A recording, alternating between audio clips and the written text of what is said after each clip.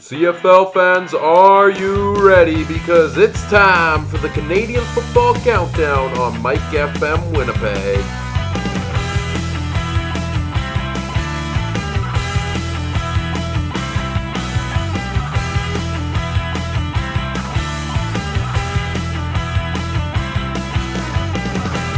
The Canadian Football Countdown starts now. And we welcome you. Same show, new name. Canadian Football Countdown. I'm your host, Michael Gerl, joined by my co-host, Ryan Koop. Hi, Ryan. We're back. On today's show, we have a myriad of topics, ranging from, in no particular order, what about Karen? Yes, what about Karen? We'll find out. How about the state of CFL officiating?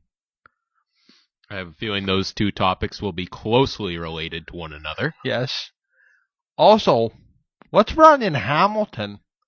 0-3 to multiple, actually, 3 times multiple double-digit defeats.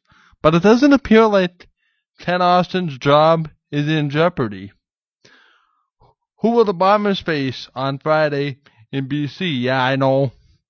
Rhetorical question. They're playing the BC Lions, but the better part is Travis Lulay, Jonathan Jennings. Also, Ryan, historic Travis Lulay. Take me back to 2011. All that and more coming up on today's show. Starting with page 1, Ryan, the Winnipeg Blue Bombers. And their 2-1 start through 3 games. I think most Bomber fans would have said, if you would have told me in the first 3 games that we'd be 2-1, given the fact that we're in Regina, bye week, and then home to Toronto and Calgary, you would have taken this 2-1 record. Yeah, the Bombers right now are pretty much exactly where I thought they'd be at this point in the season. I think it's come with their fair share of successes and their fair share of failures in different aspects. But at the same time, it's been the Bombers. Yeah, they're right where I expected them to be at this point in the season, 2-1. Coming into the season, I didn't think they were going to beat Calgary, which they did not. But Saskatchewan and Toronto, if you would have asked me coming into the year, those were kind of two given wins that the Bombers games they should win, and they did. So, quick, while we're at it, flip to the inverse. A team that maybe isn't where they're supposed to be at 0-3-1 Ottawa and 0-3 Hamilton. How do you view those situations? The East is struggling again this year. It's the age-old story of the CFL. The West dominates the East Division. I don't think we were quite foreseeing what we have so far. As far as the Ottawa Red Blacks, you look at the start of the season, 2 games against the Calgary Stampeders. Those are always going to be 2 tough games. That rivalry has got to be one of the best in the CFL. You talk about the Battle of Alberta, the Battle of the Prairies, Bombers and the Riders. This has to, most of the rivalries in the CFL these days are forged because they're, it's the team next to you, right? Like, Winnipeg, Saskatchewan, we're prairie rivals. Battle of Alberta, they're in the same province. But Ottawa and Calgary is almost as far separate as you can get, and that rivalry has been forged through insanely competitive games between these two teams over the last couple of years, including that wild Grey Cup game back in November. Which we have yet to discuss, so that might be a beneficial place to start, but lots of change. I would label this past offseason the winds of change in the CFL, most notably Ernest Jackson out in Ottawa, finds his way to Montreal, Dorian Durant to Montreal. Next thing you know, you have a Bear Woods situation, but kind of has resemblance of Henry Burris retiring from the CFL. Trevor Harris is now the starting quarterback there. They brought him in before last year. We always knew he was going to be the quarterback of the future for the Ottawa Red Blacks. And now it's his team. And, his team's not getting off to a great start so far. I would not fault Trevor Harris too much on that, though. He's done pretty much all he can do. Their defense has given up a lot of points, and I think that's an area that needs some improvement for the Ottawa Red Blacks. Calgary's 2-1-1 now? Yes. Yeah. Would one could make the argument that they're lucky to win those two games. I mean, those Ottawa games could have been the other way around. And, a split at the very least, although they had a tie in there too. The Winnipeg game for the longest time was competitive if you take the 10-9 Bomber lead at halftime at face value. Is there problems in Calgary, or do you kind of foresee the same kind of thing with, the 3-0 Eskimos? Good teams find a way to eke out victories, and that's kind of where Alberta's sitting.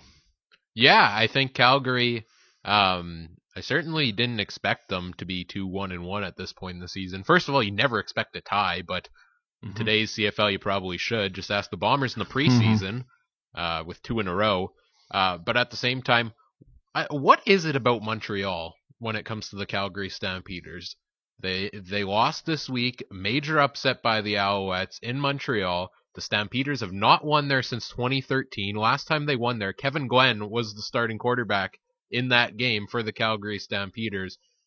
Bo Levi Mitchell has this insane record in the CFL. This was his first loss in the regular season since week 1 last year. What is it about the city of Montreal? Why can't the Stampeders? Going into that game, the way the Alouettes have played this year, their offense struggling to put 20 points on the board in a game, like, what gives? For me, Montreal's defense wanted it more, and I watched the game last night that I was away this weekend. Montreal can go a long way if you give their defense its due. Defense wins championships. I know, we're waiting for Darian Durant to come around and that kind of thing, but sitting in Montreal's shoes right now at 2-2, are they not the favorites in the East? I would argue right now it's Toronto. The way Ricky Ray's been playing so far this season. Granted, but who do you like more, Montreal or Toronto defensively? I like Toronto. I think it's actually a pretty close battle between those teams. But Toronto really, they've got Victor Butler on that defensive line. And I tell you, at the end of the season, that guy's going to be a nominee for most outstanding defensive player of the year. And I think we saw the two nominees from the East and the West going head-to-head this week, and Victor Butler and TJ Heath, former Argo, now a member of the Bombers, thanks to that Drew Willie trade last year, which everyone in Winnipeg, I don't think anyone's complaining about that one. Toronto may wish they could redo that one, but that defensive line in Toronto has just been tremendous so far this season. Through the first 3 games of the year, 7 sacks for Victor Butler. That's an insane pace. They brought in Bear Woods. They've revamped that defense, and I think it's paying off. Sorry to cut you off. It's taken 8 minutes to mention Mark Trestman and Jim Pop in Toronto. Yeah, and I think that's a great combo. It's a combo they had back in Montreal together, I believe, right? And so that's something, I've always been under the impression when it came to Jim Pop, and he got a lot of flack as a head coach in Montreal last year when the team was struggling. I've always been under the impression that he is an excellent general manager when that's all he's eye for talent. When that's all he's required to do. I think giving him the job of doing everything is too much on Jim Pop, and when you can have him as just the general manager, he does a great job. And Mark Trestman, they couldn't have brought in a better option as their head coach coming into this season. That guy knows how to win. Take me back to a couple weeks before camp here, Ryan, and we're looking at the fact that almost making fun of it. Well, they are don't have a coach. Well, they are don't have a GM. Out of the sky, seemingly, come these two guys, and they might have the best GM head coach combo in the CFL. It's certainly up for debate.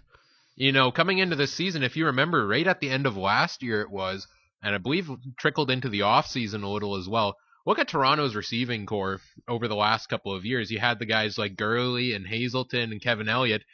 All of a sudden, all of them are gone, right? Like right at the end of the season, all of them are released randomly in the last couple of weeks. This is a change for Toronto coming into the offseason. They didn't really have any receivers. They had a couple up-and-coming guys, right? But they lost Deontay Spencer as well off to Ottawa. And then with the whole quarterback situation in Toronto, Drew Willy was released a couple weeks ago, but until the start of the season, they decided they were going to run with Ricky Ray and Drew Willy, and I think that was something that a lot of us were kind of like, I don't know how that's going to go, because Ricky Ray lately doesn't have the greatest injury history, and we've seen what Drew Willy has done on the field over the last couple of years. So I think there were a lot of concerns for the Argos coming into this year. They didn't have their first-round pick this year because they were supposed to have first overall, but gave it to the Bombers in that trade last year. And not have it. I mean, they didn't have a general manager through the beginning of free agency this year, did they? Well, here's another thing. I mean, I think you have to look at Mark Trestman's evolution of using older quarterbacks to get the job done. See Exhibit A, Anthony Calvillo. Yeah.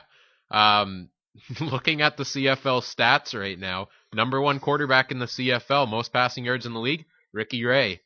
Number one receiver in the CFL, most receiving yards, S.J. Green. Two guys from Toronto leading the way. Let's talk right there. S.J. Green literally gift-wrapped in a trade to the Toronto Argonauts. I think it was a concern with... There was a concern after he had that major injury last year, right? Like, he was out for all season last year. I know, but it's like you threw him with a curb, and Toronto says, okay, we'll take them, The pieces that they gave up, Ryan, are next to nothing compared to what could be unearthed, or shall I say, what has been in S.J. Green. Jim Pop, Mark Trestman, they know what they're getting from S.J. Green.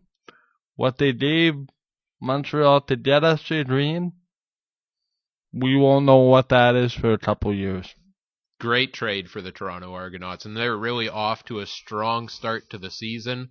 Only problem, they can't fill a stadium. Yeah, and that continues to be a problem for the Argos. And it's kind of a disservice because there are a lot of great Argo fans across the nation in Toronto. They just don't get the recognition because you look at the stadium and the stadium's half empty all of the time. But this is a good football team this year. Yes, they're 2-2. They lost the Bombers this week. I believe they lost the Lions previously, correct? But week one, I mean, Ricky Ray sets a career high for passing yards in a game. How many seasons has he played in the CFL? How old is this guy now? And he's setting his career record right now? Are you kidding me? I mean, Ryan, do you remember the discussion beginning of last year? How they said this is turning into a young quarterback's league? Well, Ricky Ray and Travis Lulay sure have something to say about that. And Henry Burris in the Grey Cup last year, I would argue as well. But all this is overseen by a new commissioner in the CFL, Randy Ambrosie, who, in my opinion, gets a A+ as far as hire. Whether he can actually do the job remains to be seen. Yeah, so let's talk a little bit about that, because first of all, former Commissioner Jeffrey Orridge stepping down after last season, and now Randy Ambrosie comes in. Let's face it, Jeffrey Orridge, it was one of those situations where the board said, you step down or we push you out the door. So what is it about Orridge do you think that led to either that decision? I think it was... your assessment of his time as commissioner of the league, and what are you looking for with our new commissioner coming in? This is the problem for me. Jeffrey Orridge, no disrespect to the guy, I don't know the guy, and let me make that crystal clear right now. But when I have a CFL commissioner at the Grey Cup State of the League address that doesn't seem to know what direction he wants to take the league in. His thoughts seem kind of scrambled together. He doesn't want to put the link between CTE and concussions. The NFL already has. For me, it was a matter of Jeffrey Orridge coming from the TV world. He was with CBC for the time there. Had a bit of a background in the league, but I think once you're truly in those shoes, you have no idea what it's like to be in those shoes. And Randy Ambrosie, he has been on the business side, he's been on the football side, he's been in the trenches. I am very curious, Ryan, just to see what happens the next time the CBA comes up. Where does he sit? Does he say, you know what, I'm a former player, these players are being poorly compensated for the pain that they, go through the day after a game, concussions, whatever, there's not enough benefits for, players that retire? Or is he going to sit with the owners, or is it somewhere in between? And I think, to be fair, coming back to Jeffrey Orridge, I think something he did really well in his time as commissioner is promoting the league. And like you said, he had that background in TV. Bringing that CFL week in March, they had the inaugural year of that this year. I thought that was a great thing. Well, we didn't get to go personally. Right. Heard a lot of stories about everyone involved, players, coaches, fans, other podcasters, really enjoying that week and getting to interact with the players. I think that's a great thing that he brought in. I think he tried a little more on the social media side to kind of get things going with the CFL. The new logo as website, which I think that's kind of the mark he left on the CFL, is really trying to make an emphasis on that. Now it remains to be seen. We have this new commissioner, what kind of mark he's going to put on the league, right? And what aspect that will be. I think for me, very high on the commissioner's list, whether you like it or not, is a 10th team. I mean, I can't see the CFL going for 9 teams too much longer. Just at the Ottawa Redblacks this week. 3 games in 11 days in 3 different cities. Uh-oh. Yeah, that's a good point. Somebody does do it every year. Why? Mark my words. The CFL will put another team in Ontario. As much as what people say, it'll be out east. It'll be a place like Windsor, Ontario, or Kitchener-Waterloo that will get a CFL team. Why Ontario?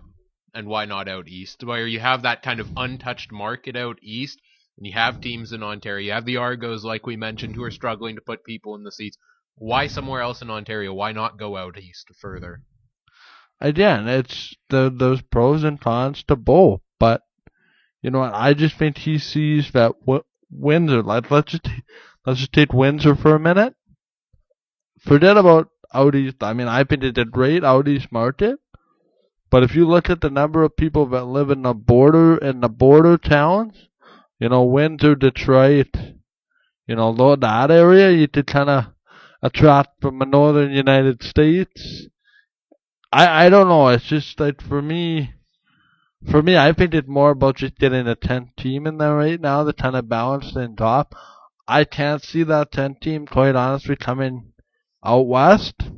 As much as people say Kelowna or Fort McMurray or somewhere like that, just because of the geographical imbalance. Now, people could say the Bombers could go back east, but just talking to people... We'll take it. Go east. I understand, but, just talking to people inside the Bombers and being close to a few people, there's no appetite for the Bombers to go east, at least for the foreseeable future. If the CFL does get a 10th team, my number one guess would be that it goes out into the Atlantic region, somewhere out east where they have that untouched market so far. Through the first couple weeks of the season, our new commissioner, Randy Ambrosie, he's had a couple decisions. He's already had to get his feet wet a couple weeks into the season. First one, I would say... Will Hill. Will Hill, exactly, yeah. Goes and... Was it grabbed a referee? I didn't quite see it, I believe. He basically grabbed a referee by the collar, pulled him back. basically out of frustration. Many people debating how long's the suspension going to be. Is some people calling for it to be a full season, which I wouldn't agree with that. But ultimately, he'll let off light with the one game. Ultimately, they decide on a 1-game suspension. I believe a maximum fine as well thrown in there. Yeah, agree or disagree? Here's the thing. I will say this before I give you my agree to disagree.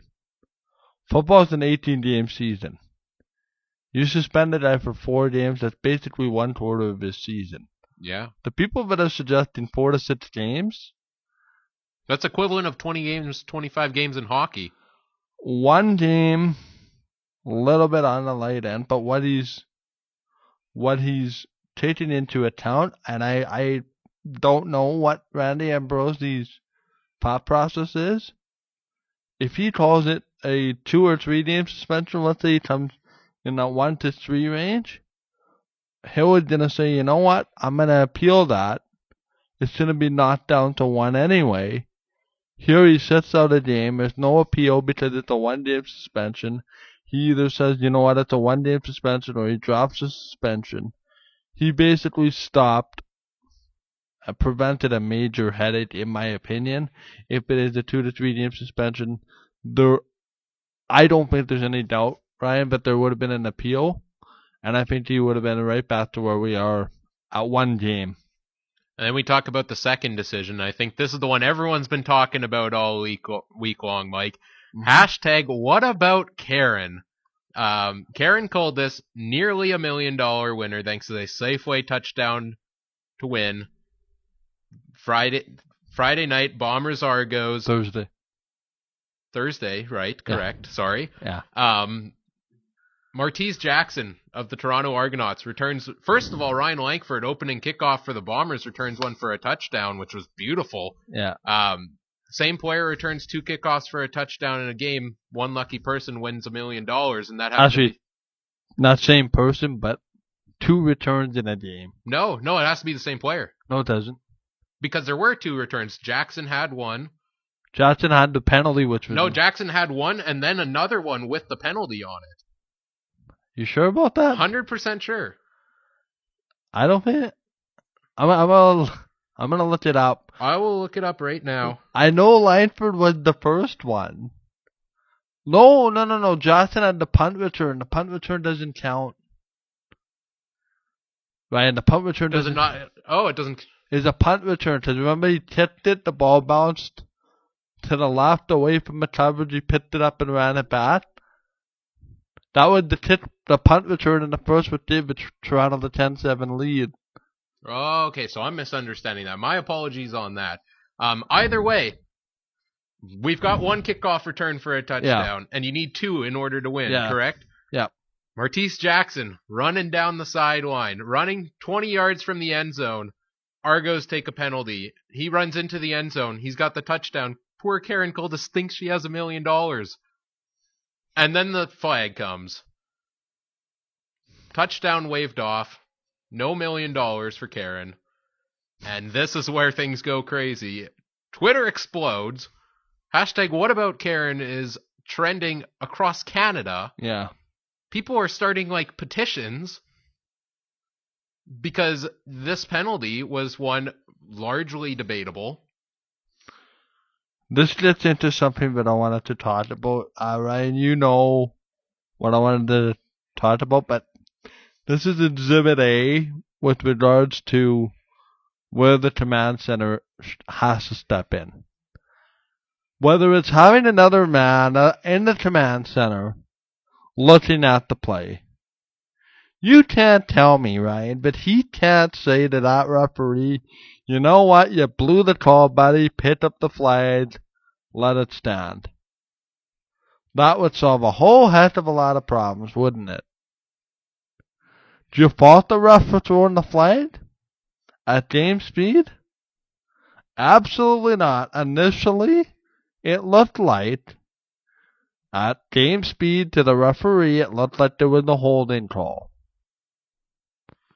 Slow it down. Bomber guy falls down. No hold. This is the part to me, Ryan, that is really, really, really annoying. And it goes along the lines of the pass interference, where it's basically on the other side of the formation. When the play goes one way, they're looking at interference the other way. Same deal with this.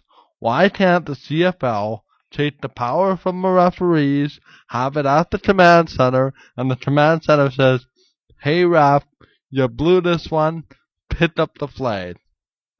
Get it right.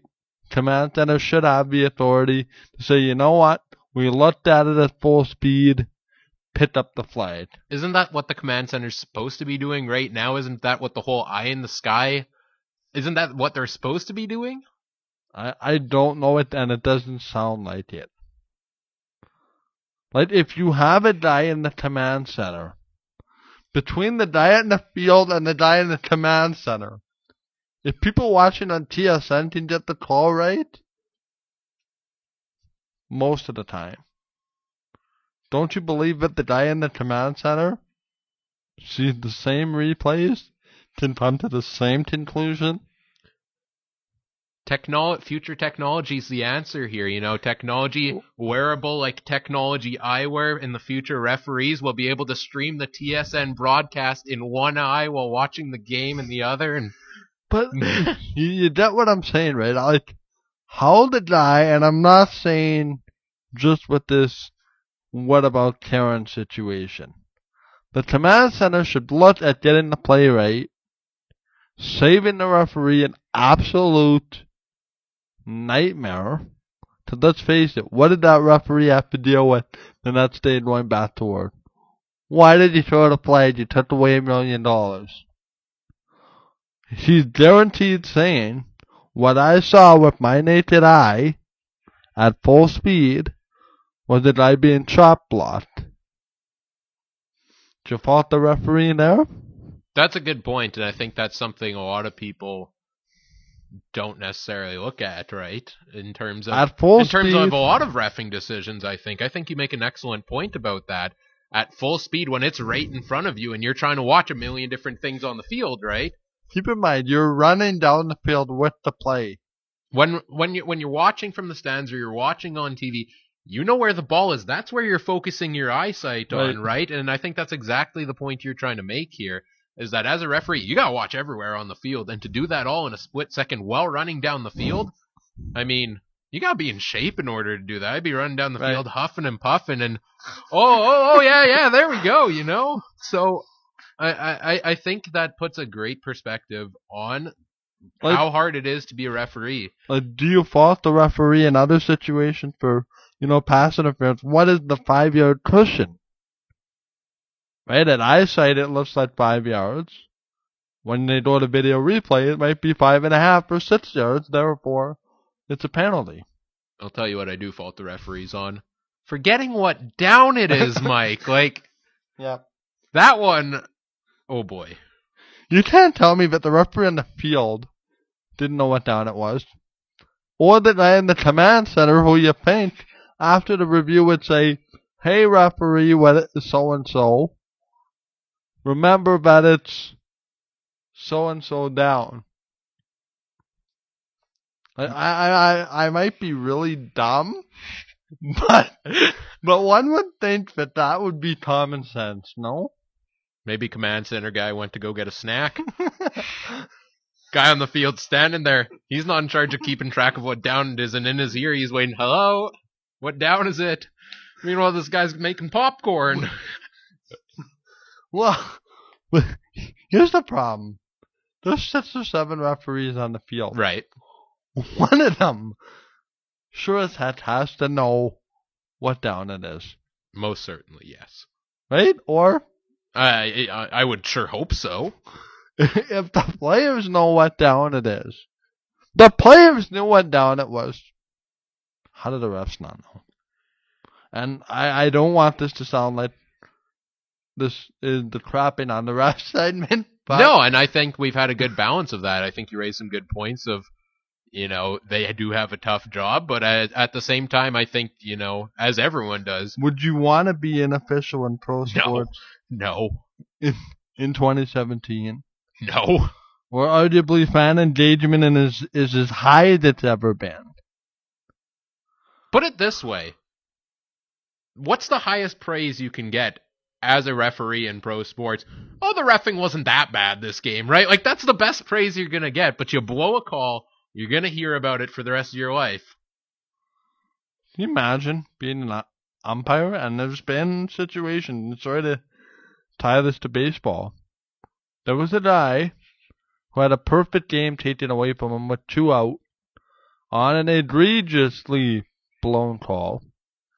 With 2 out in the 9th, the guy was out by a mile, but he called him safe. How do you do this where you're able to just kind of forget about it, go on and ref your next game? That to me is a thing that's intriguing. Yeah, it's one of those things. I wouldn't. Just to sum it up, I would never take that job. It's a lose-lose situation. Cycling back to the whole "what about Karen" thing, and cycling more so back about the commissioner of the CFL.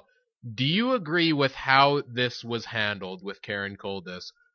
She obviously didn't get her $1 million out of this. But the Bombers stepped up, the CFL stepped up, Safeway, Sobeys, Air Miles, Bombers season tickets for the rest of this year and next, a free trip to the Grey Cup, a VIP trip to the Grey Cup this year, courtesy of the CFL, free groceries for a year from Safeway and Sobeys, and I believe it was like 500,000 or 50,000 Air Miles on top of that. 500,000. Certainly, if you add up the value of all of this, it comes nowhere near close to the $1 million she could have and should have had. Keep in mind, though, it's $20,000 for 20 years. $50,000 for 20 years. Okay. Yeah, 50,000 for the next 20 years. Taxable. Fair enough. It's not like she got the $1 million all in one shot. And I just wanted to kind of get your thoughts on that. What do you make of how the Bombers and the CFL stepped up and said, okay, look, we can't give you the $1 million out of this, but we're going to compensate you with this? Because to me, I think what they did for her was good, because there are legalities behind it. You know, there's legalities behind a contest. Officially on the field, he did not score a touchdown, so officially they cannot reward her the $1 million. As much as every one of us wants her to get her $1 million out of this, legally she can't. And so I think the compensation, I mean, that's still pretty good compensation. That's stuff she didn't have previously. She can go out and get all the groceries she wants now. More than 50,000 in the next 20 for this year, right? Right, but the Ardos are saying, well, where's our touchdown that you so desperately took away? And this is exactly... Like, where does it end? And this is exactly the point I wanted to make with this, is because by compensating her with these prizes, the CFL backhandedly is admitting that they messed up, right? Because there's 2 options. You can stay firm and say, the right call was made on the field, officially not a touchdown, sorry, we can't do anything. If you know that you screwed up, which, to your point, they're basically doing everything but saying that, why don't you just come out and say it? That part of it, I believe, could have been handled better. Moving on. Are you ready to move on? Yes.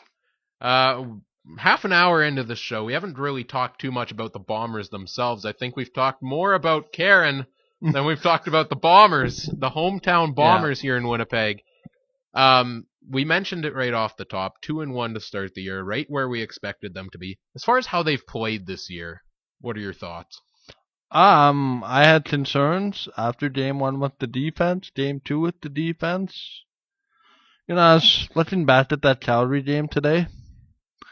10-9 at the half. People didn't call me a homer regardless. It doesn't matter whether you're a Rider fan, whether you're a Bomber fan, whether you're a Stampeder fan. The Bomber defense was exposed in that football game. They were on the field for a long time. Middle of the third quarter, I saw hands on knees, hands on hips. You extend your defense to the point where you keep them on the field. Against Calgary, where, they got that receiver in Kamal Jordan, who basically is Superman this year, along with another guy from BC that we're going to talk about. Your defense is just stretched out and thinned out to the point where they just get flat out exhausted. Then you get what you had in the second half against Calgary. I've noticed a pattern through 3 games so far this year, and that each game, it's a different part of the field that is failing. Mm-hmm. First game of the season, the defense. Yes, the Bombers won, but it took till overtime to beat the Saskatchewan And Roughriders, a missed field right? goal. And a missed field goal. Offense played great. Weston Dressler, I still don't think they've seen him in Saskatchewan. Mm-hmm. He's still sitting probably in the end zone and they don't notice. Yeah. Careful, there's some Rider fans listening. Like, the offense played great that game. They were on a roll. Matt Nichols threw 4 touchdowns. That's career high for him, I believe. Overthrew 2 more. Right. But the defense that game, as great as Matt Nichols played, Kevin Glenn threw 4 touchdown passes against the Bombers and over 400 yards. Okay, let's stop there for just 2 seconds. The Riders are 1-2, could easily be 3-0. Kevin Glenn, we talked about veterans in the CFL, the likes of the Lulay. We mentioned those guys earlier. Why isn't Kevin Glenn in this discussion? I am a big Kevin Glenn supporter. I always have been. Me too. I think he's had the reputation of the CFL's best insurance policy for years because he was the backup on a lot of teams. He's been a member of every team in the CFL except the Eskimos, which, if you ask Kevin Glenn, he will one day be a member of the Eskimos, even if it's for one day. Mm-hmm.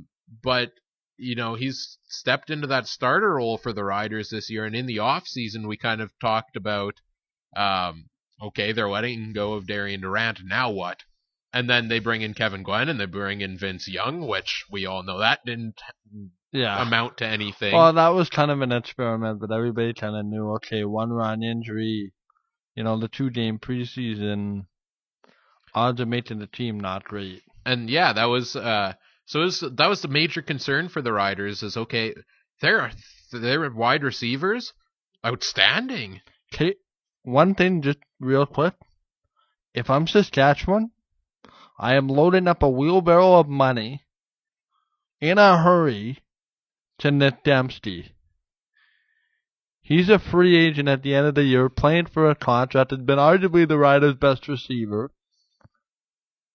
He is an Andre Dury type. You can't tell me that Tyler Walters isn't saying, local kid, gonna be a free agent, go out and have a good year. And then we go after Nick Dempsey. Nick, come on home. You've made Investors Group feel with the Bisons. Basically, you're second home. Yeah, that's a great point. A couple actually Winnipeg-born guys having great success. Coombs had about 90 yards against the Bombers this week, and how he made that one catch with the up in the air. Would have said that was catch of the year, and then 2 days later, Brian Burnham came along. But going back, I guess, to finish off the topic of the Riders who were on a bye this past week. Yeah. Coming into the season, they loaded up at wide receiver. They really did. They had Naaman Roosevelt. They brought in Bakari Grant. They brought in Duron Carter. Nick Dembski's improving. Ottawa did the same thing 2 years ago. Yeah. And Saskatchewan, really, the concern was, okay, you've got all these guys. Now who's going to throw them the ball? Because you can only catch the ball as much as it's properly thrown, right? They fixed that offensive line. Derek Dennis from Calgary, healthy Brendan Labatt. I still think that they're a house of cards waiting to collapse. If there's one major injury, you could make the argument that, that could be any CFL team. But I don't think I don't think it's more true than it is in Saskatchewan. And I think Kevin Glenn's done a great job so far this year. He's Absolutely. and they had the bye this week, so they've only played 3 games. Some teams have played. So they go to Calgary this week. I believe so. Yeah, they were at Calgary on Saturday, I think. But if you look at these stats, right behind Ricky Ray in terms of yards per game is Kevin Glenn. And he's been known in his career for throwing timely interceptions, but the only problem is, and would be my only concern with the Riders, you see how the entire West is kind of starting to pull away? 2-1, 3-1, costly games, costly mistakes. 3-0 light. They're arguably, two field goals away from being 3-0. Two missed field goals right, away. And then the Bombers are 1-2, and we're having this conversation about the last place Bombers. Exactly. So the Riders get a lot of flack because they're in the CFL's hot spot, right in the center of the country. Apparently, they're the Canada's team, according to people. I won't mention names. But they're not that bad of a football team as they're made out to be. And I think part of it is because of all of the antics we've seen from Chris Jones over his time as the Riders GM and coach. So, I mean, he did find over $100,000 in, a very short period of time. I don't know. And then the lights go out in the stadium in their season opener there, or the second game there. Spend so much money paying fines, you can't pay for the lights in the stadium. Sorry, I'll stop. Kind of like the kid who put those fireworks, knocked out the power in halftime there last year at the old stadium. So the story was. But they're 2 field goals away from being a 3-0 team. I don't think there shouldn't be any panic in Saskatchewan right now. The Riders are the fine example, Ryan, of the fine line of win-loss that the entire CFL has become. I mean, look at Ottawa. They're 3 bad plays away. 3 bad plays is why they're 0-3-1. 1 or 2 bad plays in every game is cost Ottawa. How do you figure 3 bad plays for the Ottawa Redblacks, especially this week against Edmonton? Well, they had Calgary, They made a convert against Edmonton. Remember they missed a convert. Who was it? Maher missed a convert early in that football game. Right, and then talk about that lateral mishap as well, right? Which ended up if he makes the convert, that's a 1-point game. They're not going for 2 at the end of the football game. Going back to the Bombers, because we kind of transitioned to the Riders there. Like I said, every single game this year has been a different story. First game, the defense didn't play as good as we expected them to. Second game, okay, the offense is on a roll. The defense needs to step up. And we just flip. Total reversal. Second game, offense can't get anything going. Matt Nichols has 4 interceptions in the first quarter. Or first half, or something like that. But the defense really stepped up against Calgary. And that, in the first half, that defense did outstanding. And like you said, it's a problem. It couldn't get the offense, and the defense was on the field for 10 out of every 15 minutes. And eventually, if you're going to leave Bo Levi Mitchell on the field the entire game, he's going to get stuff done and tear you apart. And that's what happened in the second half. Look at Exhibit A this past week. Montreal. Short drives, lots of pressure, kept Bo Levi off the field, kept their quarterback upright for the most part, got a few big plays. They win a football game. And then in the third game, the special teams clearly, that coverage, that punt coverage, Martese Jackson just ran all over the Bombers. It's the first time under the Michael Shea era, Ryan, where I really had a problem with the special teams. When can you blame the special teams for the Winnipeg Blue Bombers, especially in the last 2 years? They arguably have the most accurate kicker in Canada. No, I'd argue they have don't they have the most accurate kicker in CFL history? I'm pretty sure Justin Medlock actually is, at this point, has the highest kicking percentage in CFL history. He made a 56-yard field goal against Toronto. He's 10 for 10 so far on the year. Try it from 61. Against BC. They're in BC this week. It's perfect timing. Try it from 61. Again, I hate to diverge, but it's different hitting in a dome where there's no wind, no elements, straight on. I'm going to cut us off on the Bombers there because we've got about 15 minutes left. That's fine. And I really want to talk BC Lions and Hamilton Tiger Cats, both those teams. So pick which one do you want to start with? BC Lions, so far, coming into this year, everyone expected their offense to be the best in the league because they're Jonathan Jennings expected to be MOP this year. I think a lot of people expected that really explosive year from him. Wide receivers, they brought in Chris Williams. He hasn't played yet because he's on injured reserve. Nick Moore missed most of last season. He was back this year. Burnham and Arsenault.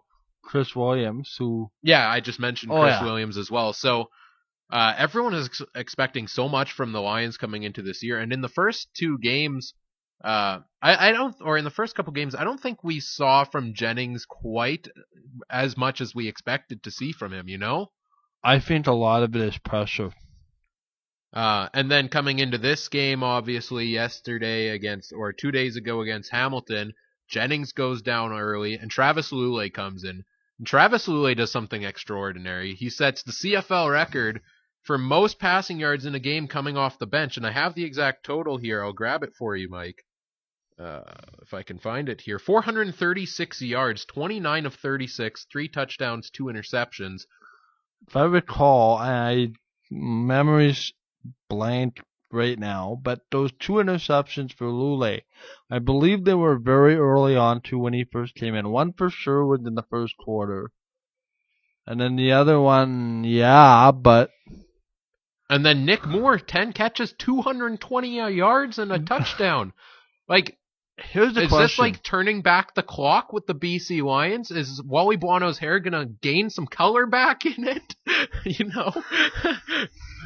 On the flip side, I do think this injury for Jonathan Jennings is for the better of the BC Lions. And I think come October, November, they'll be looking back and saying whatever time Jonathan Jennings missed was for the betterment. But I think we saw another gear in that BC offense.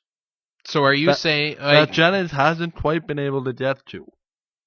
Well, I don't think there's any argument when he comes back from injury. Oh, absolutely. Jennings is back to the starting quarterback. Yeah, no argument. I'm not suggesting Lulay is the man based on one relief appearance against the defense that hasn't been very good. Right.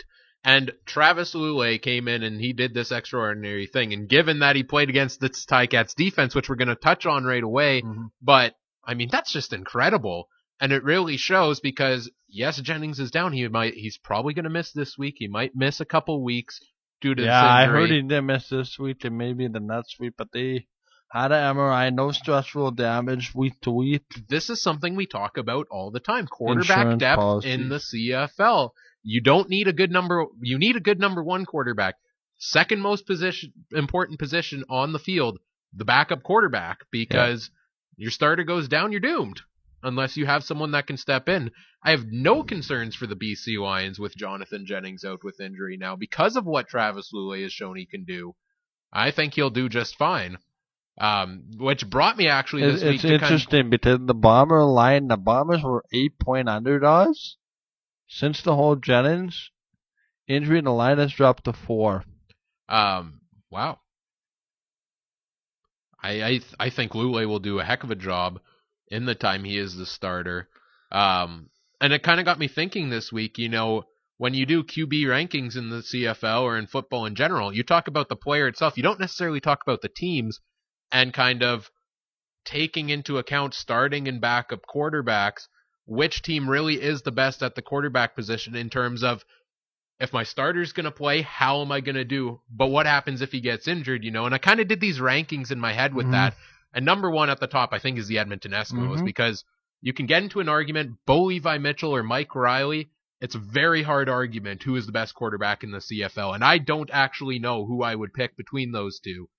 I have a question for you after the rankings. Remind me to come back to Sure. So I've got the Edmonton Eskimos because Riley goes down. James Franklin has shown that he's capable of getting stuff done.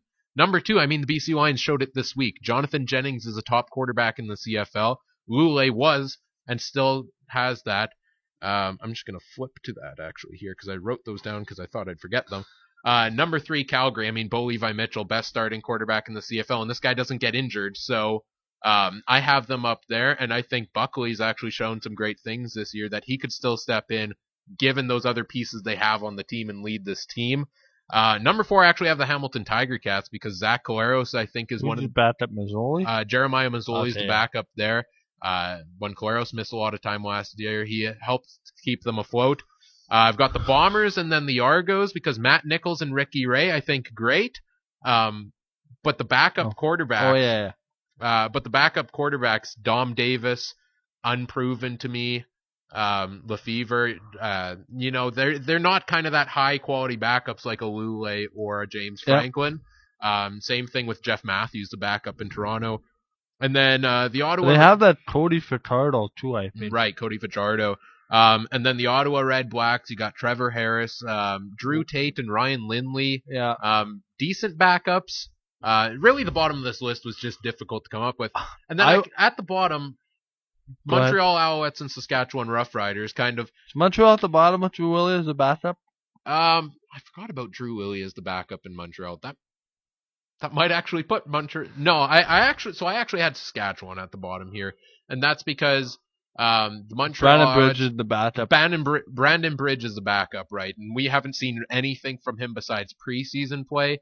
We've seen Drew Willie and Vernon Adams. Both of those guys have their moments. I think Willie's actually the third string behind Vernon Adams. Yeah, so we've seen those play actual games before.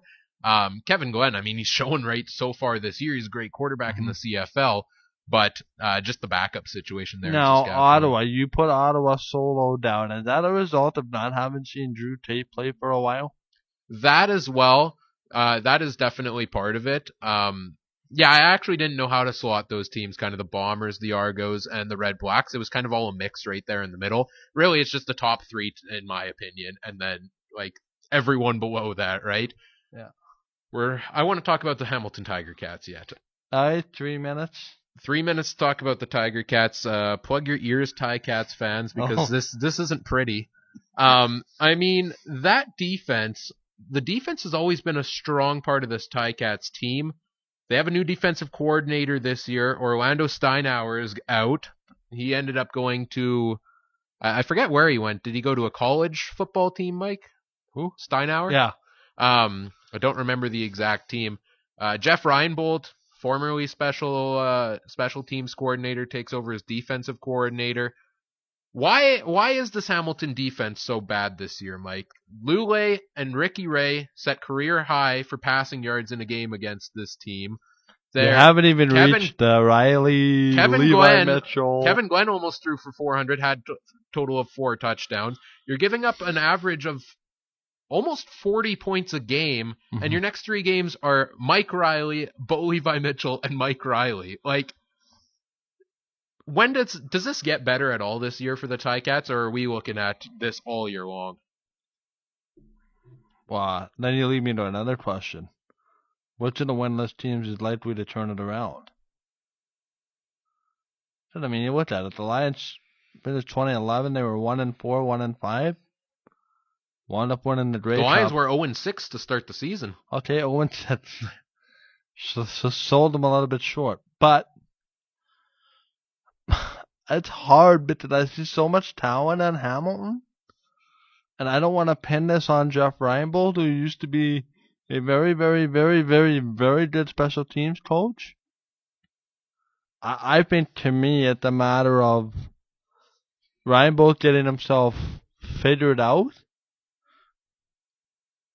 To me, I think there's more positives in Hamilton than in Ottawa. If I had to pick a team to turn it around, you might disagree with that, but...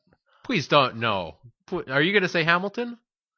I did say Hamilton, because I think the body of work for Kent Austin, the last 3 years in the Canadian Football League, doesn't warrant a coaching change. I know that's probably your next question. Well, I was just going to say, because we are running out of time, I was going to kind of sum up what you were saying there. And completely... I had much better thoughts earlier today. I completely disagree with you on that. The Ottawa Red Blacks, they don't have a win yet this season, but, I mean, their first 2 games were against the Calgary Stampeders, which, over the last name however many years you want, have been the most dominant team in the CFL throughout the regular season. They took them to a tie, and they took them to a close game. I don't fault the Red Blacks that much on that one. I see there being a bit of panic in Ottawa, and I think it's completely unwarranted. You lost 2 games. So, where's there more panic? You tied the Red Blacks.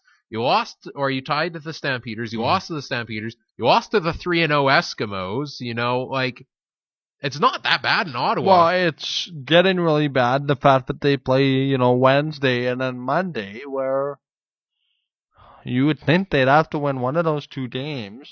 And then I look at Hamilton coming into this year. I mean, let's be real. If most of us, you and me included, who did we have as the bottom 2 teams in the CFL? The teams that are on top right now. The Saskatchewan Roughriders and the Toronto Argonauts were Right. 2 of the teams we said were going to be a disaster this year. Right. Look what they did to the Ticats. Like Ricky Ray, 5 touchdown, over 500 yards, 4 touchdown passes in game 1. Are you kidding me? Yeah. So, and that offense for the large part of the season has struggled quite a bit as well. They got going a little in this game, but I mean, the Ticats to me right now are a mess. And I don't know when it's going to improve. And I say this because whenever I give a guarantee like this, it doesn't happen. And I want things That's why to improve. I don't want to say anything. And I want things to improve for Because the I want Ryan Ticats. to dig himself a little hole. But I don't know when the next... Ticats come back with a 31-point win, and we sit here a week later. Hey, it makes for interesting content when that happens, right? So, Right. I'm not going to go out. Remember a couple of years ago, I think this was the first year we did this show, I said the Montreal Alouettes weren't going to win a game that season. Something like that. Something like that. And then they ended up going on a great win streak at the end of the season. So I'm not going to say that. Okay. But when's the next time the Ticats are going to win a game? Who they got this week? This week they've got Mike Riley and the Edmonton Eskimos. And then Bo Levi Mitchell and the Stampeders. And then Mike Riley and the Eskimos again. So, I mean... Hamilton wins one of these next 3 games. I just don't see it. Did you see Calgary losing to Montreal? No. So But why can't Hamilton pull the shot? But to be fair, there is that precedent in Montreal of the Stampeders struggling there. Which I didn't know about till after the game. Me either. Anything else you want to talk about quickly yet, Mike? Something that's been on my back burner. The Fairweather fans of the Winnipeg Blue Bombers. Saskatchewan, I'm pretty sure you can relate. 1 loss is not the end of the world. People were ready to throw the Bombers under the bus after the loss against Calgary. Not to mention the attendance drop between the 2 games. Only 25,000 at the game Thursday night. And a bunch of those were free tickets. I heard it was about 50 or so that ended up getting free tickets out of it. Wow. Out of the parking fiasco. That's it pretty much for our show here today, Mike. Season debut. We had scheduling issues for the first 4 weeks, so we apologize. Here come the text messages. I'm going to read them to you. We are losing it here. All this negative talk about the Riders. Another one. Hey, Mike, Riders will finish ahead of the Bombers. Be nice to the Riders. Hey, to be fair, I did say it wasn't as bad as people are making out to be. Okay. That's my defense. We might have just lost some friends over this last half an hour. Yeah, that's a typical day for me. Alright. That pretty much sums it up. That's all for today's show. On behalf of Michael Gerl, I'm Ryan Koop. This was the Canadian Football Countdown, and have a wonderful day. Bye.